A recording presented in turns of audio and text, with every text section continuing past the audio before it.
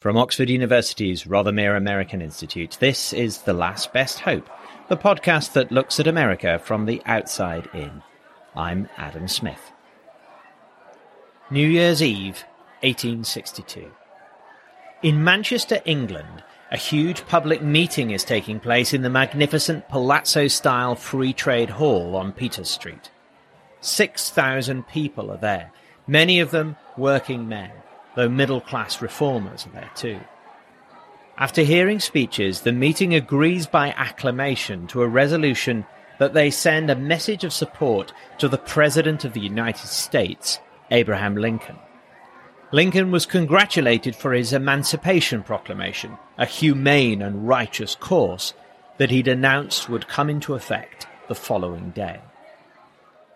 Why did so many people in Lancashire turn up to a meeting on a wet Wednesday in December, and it was raining that evening, I've checked in the papers, to congratulate the leader of a foreign country? Well, the short answer is that in a sense, what happened in America didn't feel as if it was truly foreign. As the message to President Lincoln said, "We are certain that such a glorious consummation," they were referring to the ending of slavery, "will cement Great Britain to the United States in close and enduring regards. Our interests, moreover, are identified with yours. We are truly one people, though locally separate." For British liberals and radicals, the stakes in the American war could not be higher. The liberal free trader John Bright warned that if the Confederacy triumphed, European democracy would be silenced and dumbfounded forever. Lincoln calls the American Union the world's last best hope.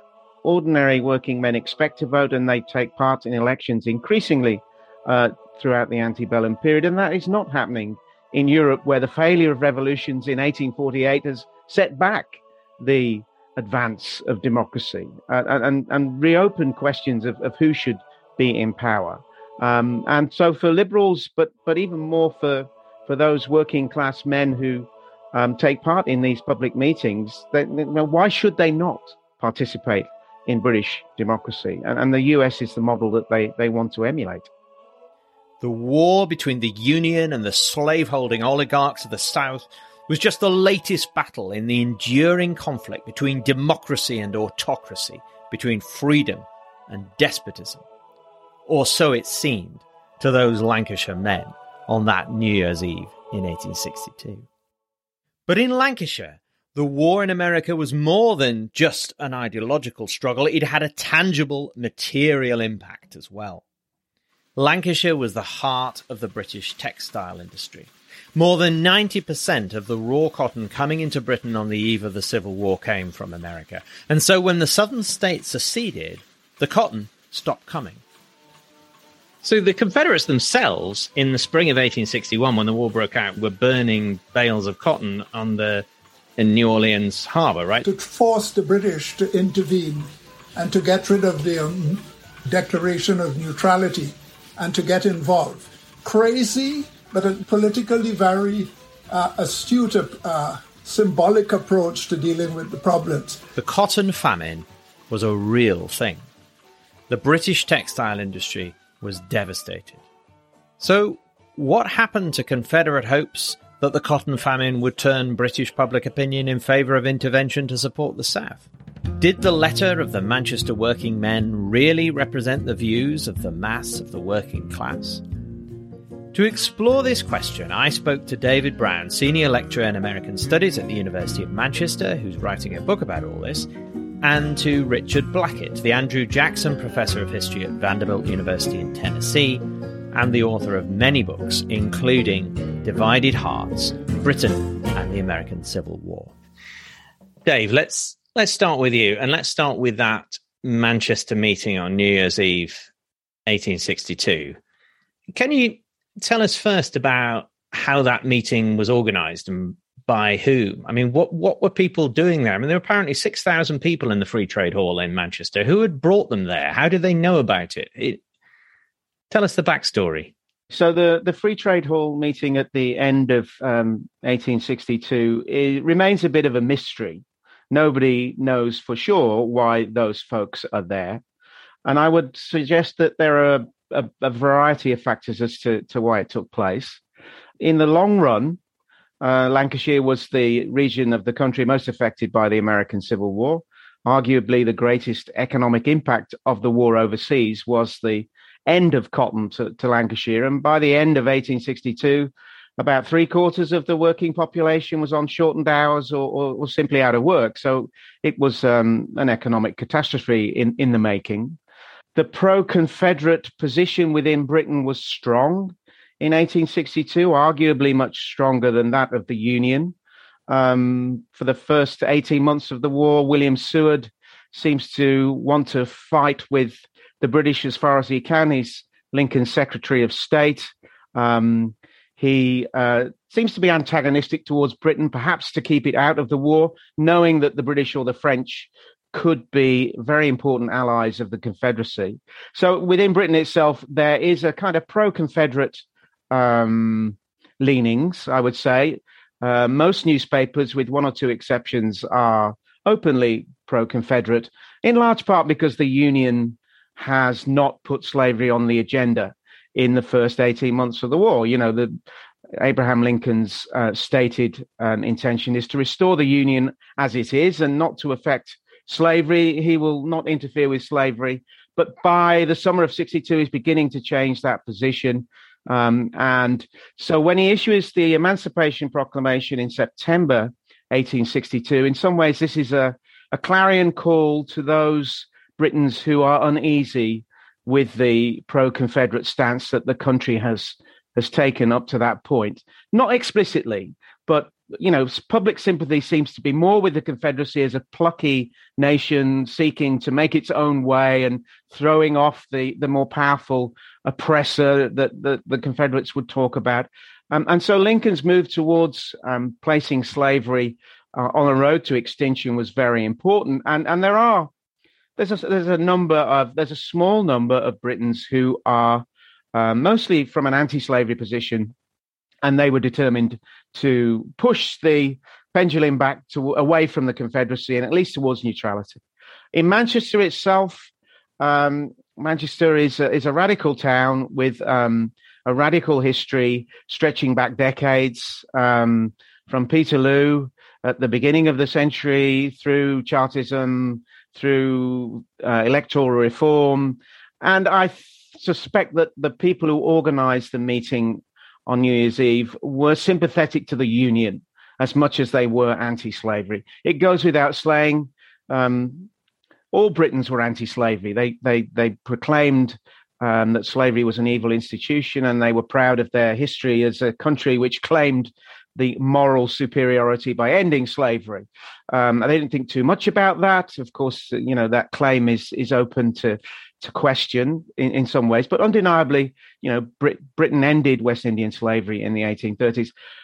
And so in Manchester, I think there was a movement which was inspired by the formation of the London Emancipation Society in November 1862, just about 6 weeks before that meeting was held. George Thompson, the veteran British anti-slavery and indeed reform campaigner of many stripes, George Thompson was ploughing a lone furrow in the first year and a half of the war, it seems to me, in terms of defending the Union. He went as far as anybody else did in defending the Union, along with African-American allies. And Thompson, along with his son-in-law, Chesson, forms the London Emancipation Society. That cry for help is received in Manchester, and a group of working men. They describe themselves as the Manchester working men. They do, and they're a good reason that they do that. They want to appear to be working men, and in large part, I think they are. You know, they're not a rank and file who've come in off the street. They are experienced organizers who have put this meeting together. And I think they put it together not expecting the reaction necessarily that they got. I think they were surprised to find there was so much interest. 6,000 people showing up is a lot of people by most standards in terms of judging attendance at public meetings. And it was, in some ways, it was their chance to make a statement, but also to gauge opinion and where it stood with respect to Lincoln's Emancipation Proclamation being issued and the further prospect of the Emancipation Proclamation being enacted on January the 1st. That's why it was the day before New Year's Day. Richard, we need to understand what a public meeting is. I mean, you've studied for the work that you did for your book on the impact of the American Civil War in Britain. I mean, you studied dozens, hundreds of these meetings, the reports of them in the press. The Manchester Free Trade Hall meeting that we've been talking about with Dave is the most famous of them, possibly one of the largest of them, but there were many, many of them in small places, in temperance halls, in town halls, in churches. Can you give us a sense of what it would be like to go along to one of these public meetings? There weren't presumably just public meetings about slavery in the American Civil War. There was a format here. There was a set of expectations about what would happen when you turned up at one. Can you kind of talk us through that? Give us a sense of it. Yeah. These public meetings, it's usually a platform, a dais, on which the prominent people, the leaders of the meeting, would sit. They would also pack the front of the meeting closest to the dais so that the rowdies, the opponents, can't get close to them as possible. The speeches would come first, then the motions would come after. And it's at that point that things could unravel because the opposition would propose a counter motion and call for a vote. So there's a lot of to-ing and fro-ing going on. There's a lot of noise going on in the room. In some meetings, opponents of the organizers of the meeting try to get their own supporters onto the stage. So you have some wonderful descriptions of people with their feet, their toes at the edge of the stage being pushed from behind and the people on the stage pushing them off. So there's all that kind of jostling that's going on. And just to be clear, Richard, these are all male meetings, right? There are no women ever present. Invariably, they're all male meetings. The conflict comes at the end of the speeches when motions are proposed, and motions such as the working men of Manchester support the Union cause as well as emancipation. And that is critical in this meeting because for the first time, they can call themselves both pro-union and pro-emancipation in the name of the organization. And it's very specific that they take this point. So it forces the opposition to ask the question, to make a point that, yes, I'm for emancipation, that I'm not for union. And people would counter those two things go together. You cannot be one without the other. So it was now possible by the end of 1862 to make the case, as you've just said, Richard, that if you want emancipation, if you want to take forward the war against the struggle against slavery, which we've been fighting, they imagine, for several decades, and you want to destroy the largest slaveholding region remaining in the world, then the way to do that is now clearly to support the Union. That might not have been clear a year earlier or even 6 months earlier, but it is clear by the beginning of 63. What you've just been saying there, Richard, leads me to ask Dave now to talk a little bit about the anti-slavery movement in Britain before the war, because as you've just been explaining, Richard, it's not obvious. It may seem obvious to us in retrospect because we know how the American Civil War turned out, that if you support the anti-slavery movement, therefore you should support Abraham Lincoln and support the Union. But it's at least plausible to imagine how in 1861, 1862, you could make a case for saying, no, quite sincerely, if you want to end slavery, the way to do that is to allow Confederate secession, and then we embargo the new Confederate States of America. We would then have created a new, they would imagine, a new free state, anti-slavery United States of America. So you're quarantining the problem. I mean, that's at least sounds like a plausible case. So, Dave, can you talk a little bit about the history of anti-slavery leading up to the war? And were there important, prominent anti-slavery spokesmen in Britain who took that line in the early years of the Civil War? So the anti-slavery movement in Britain reaches a peak in the 1830s when it achieves its goal. By 1838, slavery has been abolished in the West Indies, and Britain begins to claim this mantle of being the world's moral guardian because it is, and it does take on an anti-slavery agenda. Its government becomes involved in trying to police the international slavery trade. The Royal Navy is chasing down slave ships. Yeah, the Royal Navy, its West African squadron is trying to prevent imports of new slaves to be sold into the New World. In large part, I think because of people like William Lloyd Garrison, but also because of African-American activists, Charles Raymond, and then most famously Frederick Douglass, but a whole host of others. They will not allow Britain to forget that they were the country that introduced slavery into North America, and if they are going to live up to this moral superiority, then they're going to have to become involved in ending American slavery. And that's the origins of the Anglo-American transatlantic slavery movement that brings about great pressure on the respective governments, that pioneers many of the tactics that we associate with pressure groups in modern democracies. The print literature that they managed to pump out was in the millions. The meetings held. Consumer boycotts and things like that, boycotting slave-grown goods. Consumer and so on. boycotts of slave-grown sugar. But inevitably, I think there is a fading away of active anti-slavery members of abolition societies. That the main British organisation is the British and Foreign Anti-Slavery Society, formed in 1838 with a specific mission to maintain an eye on slavery in a global sense. But that really becomes directed at ending American slavery. So the British and Foreign Anti-Slavery Society is based in London, but it's through networks of families and people that anti-slavery continues through the 1840s into the 1850s. Richard, post-British imperial emancipation, so looking to the 1840s and 50s, what kinds of people in Britain were involved in the continuing anti-slavery struggle? And those were the people who were presumably very focused on the situation in the United States. And of course, they were visiting African-American speakers. I've talked before on this podcast to Hannah Rose Murray, who's written this wonderful book about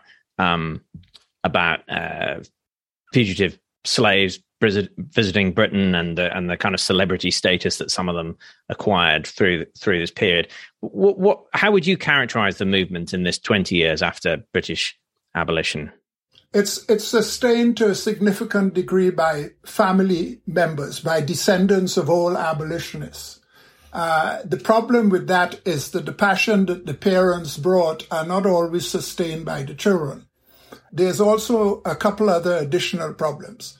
One is that the freedom experiment in the Caribbean seemed to have gone awry.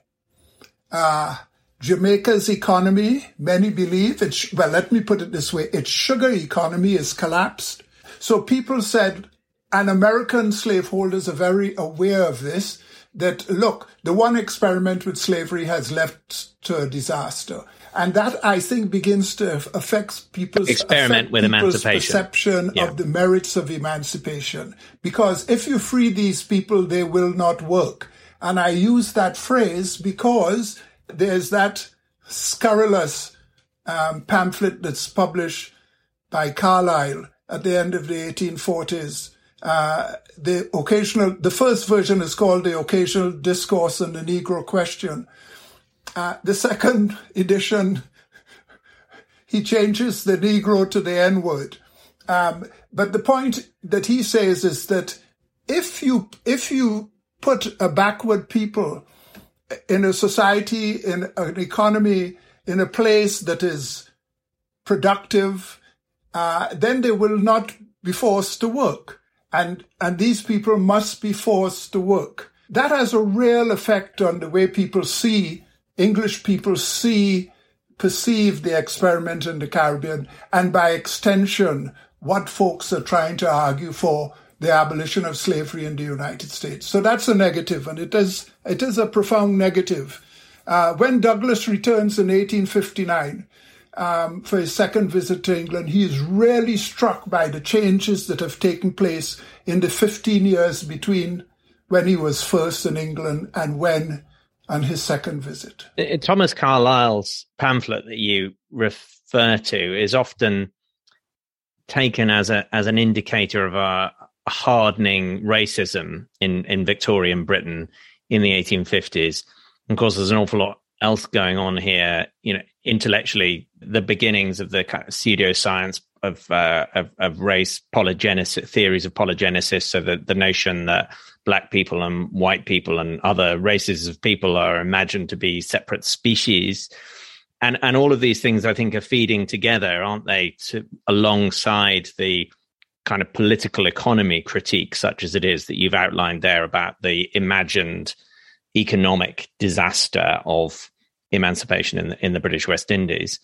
Whatever the kind of intellectual, ideological questions raised by the war in America, the supply of raw cotton is seen to be essential to the British economy, and this one supplier, the United States, had a near monopoly control over it, which is why Southerners in America in the run-up to the war could talk about King Cotton and King Cotton diplomacy, thinking that if they cut off the supply of raw cotton, then Britain would fall to its knees and would do whatever the Confederates wanted, which is essentially to recognize them and support their bid for independence. Yes, the raw cotton did stop coming, and the economic effects were disastrous.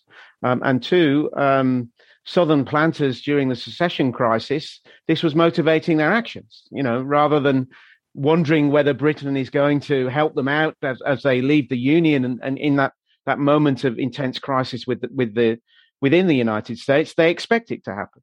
James Henry Hammond in the Senate proclaims cotton is king in 1850. So he genuinely believes cotton is king. Carolina Senator. He not only talks about the downfall of the British economy, he talks about the end of the Bank of England. This issue of cotton supply is a real problem. Richard Blackett. By the middle of the 1850s, Lancashire cotton people are very aware of this monopoly and the dangers of it. And they begin to pressure the government to find alternative sources of cotton. It's a bit like Germany and its dependence on Russian gas, isn't it? Yes. But in the end, I mean, the story that I know anyway is that in the end, of course, there were new sources opened up in India and in Egypt, but that hadn't really happened to any significant degree by the time the American Civil War started. It was marginal. India, Egypt, South Africa, but those were marginal. And the quality of the raw cotton produced was not as good. It was far inferior. Surat cotton was just not a replacement for Southern cotton, which was the finest grade of cotton available. So, Richard, going back to this free trade whole meeting, they send resolutions and they literally evidently send them to President Lincoln, or they probably do it through Ambassador Adams in London, I imagine.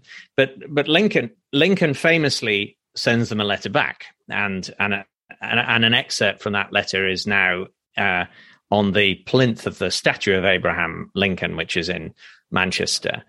And Lincoln's main point in that letter is to thank the working men of Manchester for their support for the Union and for emancipation because of the distress that they are suffering. So he says, I cannot but regard your decisive utterance upon the question of slavery and union as an instance of sublime Christian heroism, which has not been surpassed in any age or in any country. I don't think Lincoln actually wrote that. I think that was probably Seward or Seward's son or something.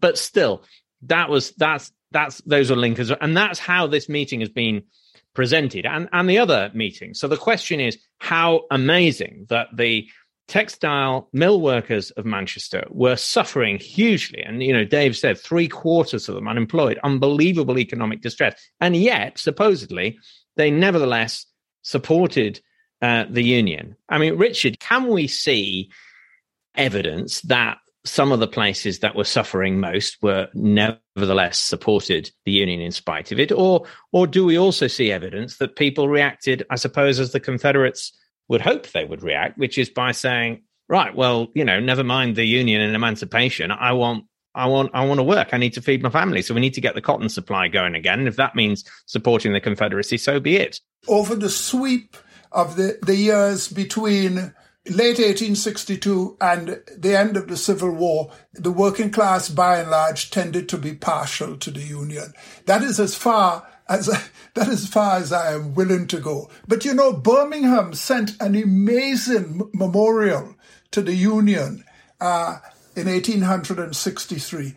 The vast majority, and I have gone through and crunched tried to break down the individuals who signed the memorial. And by and large, the overwhelming majority of them were working class people. They were not cotton workers, but they were working class people. And I think that is a general pattern that we see throughout this period, even in places that were suffering the most. And Dave, you've written about a meeting in Bolton, which was organized by pro-union, pro-emancipation people in much the same way as the Free Trade Hall meeting that we discussed at the beginning. And it didn't go quite to plan, did it? The first one of those meetings. Do you want to kind of talk us through that meeting and what happened? The pro-Confederates have a strong showing in the audience. They do strongly contest the amendments that are set down at the beginning of the evening, the motions with strong counter amendments. And the first meeting ends in chaos. One of the resolutions is passed. The second one is passed with half the audience left because the meeting has descended into chaos. And the third resolution isn't voted on at all.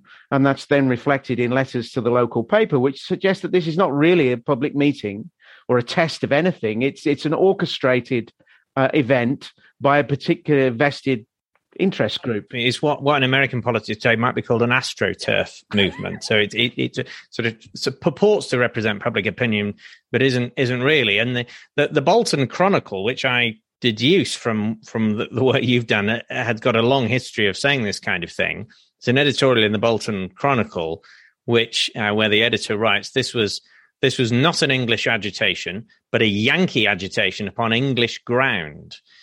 And that Mr. Adams, the referring to the American ambassador, the US ambassador in London, with the aid of Washington gold, is the cunning magician that pulls the wires. So in other words, this is, they're saying this tells you absolutely nothing about what ordinary men in Bolton think. It's an attempt to discredit the meeting by a newspaper which was anti-union. It probably would not claim itself to be pro-Confederate as much as it was anti-union. And these are complicated positions. But many of those newspaper editors seem to have disliked Abraham Lincoln's administration in particular, the chaos of the American North, the free-for-all that they believed American democracy had descended into. This was something for them which was not the model for Britain to follow. It's worth reminding ourselves that the vast majority of Britons could not vote in the years that we're talking about. I think 1 in 5 voted in the early 1860s. But the vast majority of these people turning up to these public meetings and voting on resolutions aren't, of course, able to vote in parliamentary elections. Which arguably is why they want to demonstrate they are fit for civic status and to be included in the franchise. That's why they attend these meetings and are so vociferous. And this is one of the reasons why the public opinion debate was so important, because the British government was forced to respond to what the public told it to do, because the vast majority of the public did not vote for that particular government administration, whatever it happened to be. There's an indication, Dave, this is all from your research here, there's an indication of why some people in Bolton might have supported the Union in a letter that the Bolton Chronicle published, even though it was critical of the Bolton Chronicle. And I really like this, because by the man writing him was called Alfred J. Gates.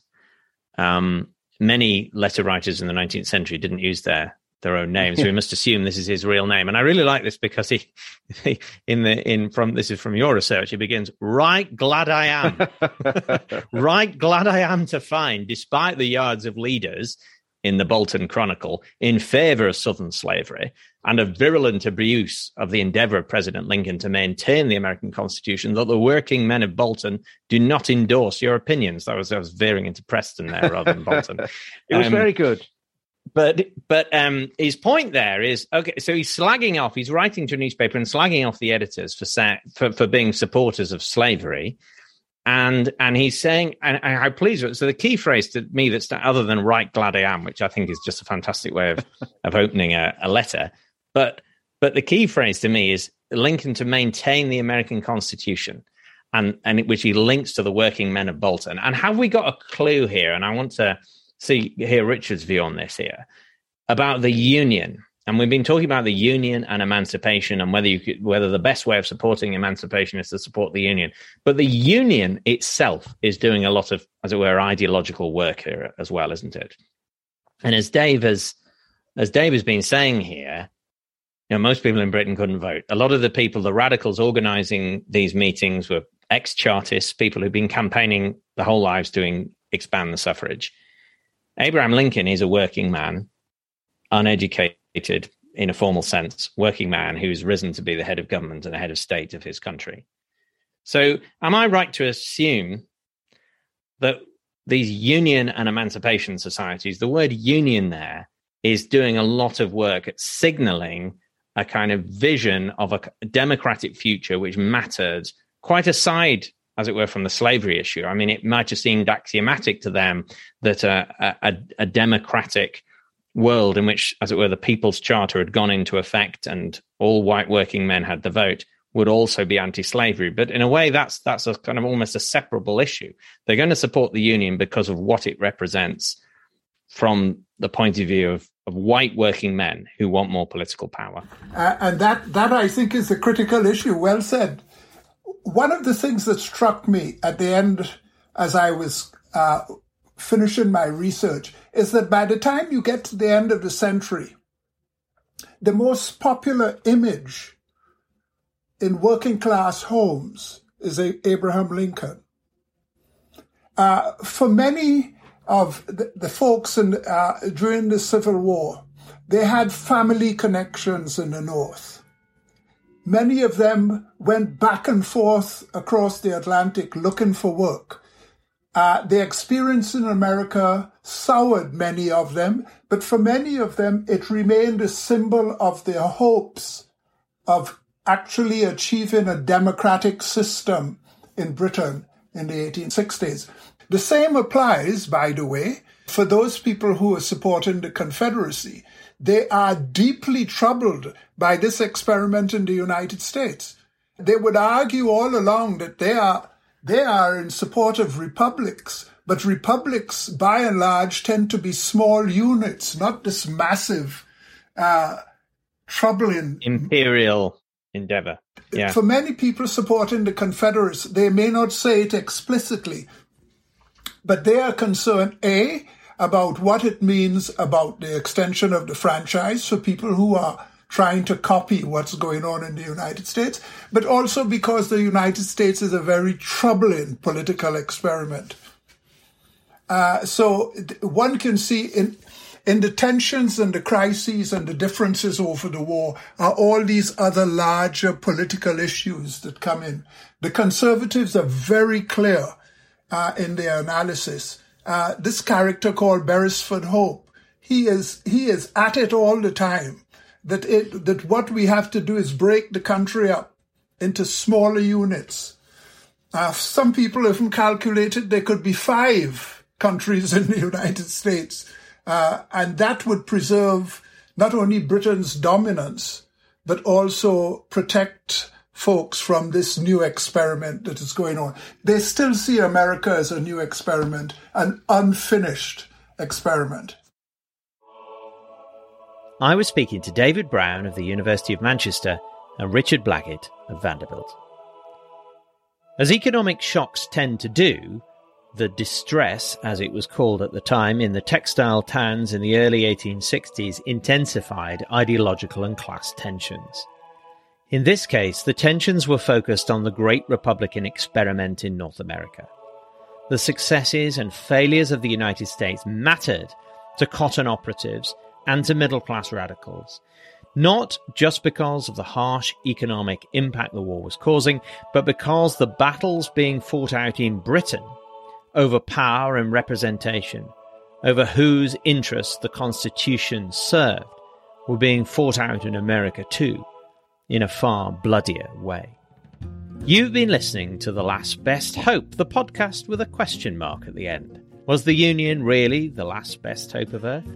The organisers of that Free Trade Hall meeting in Manchester on New Year's Eve 1862 thought so, even if the grumpy editors and some of the correspondents to the Bolton Chronicle did not. If you've enjoyed this podcast, please subscribe and give us a rating. There are dozens of other episodes you can download. As always, the producer is Emily Williams. My name is Adam Smith. Goodbye.